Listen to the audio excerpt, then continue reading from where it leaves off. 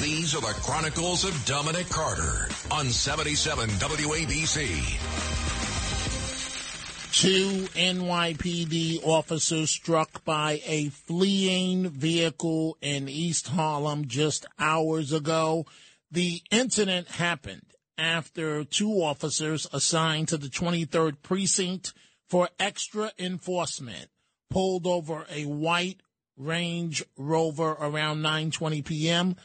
Both officers were struck by the vehicle on East 116th and 3rd Avenue and then dragged, surveillance video shows, taken to Harlem Hospital where they are expected to survive. This is the climate of exactly what I'm talking about.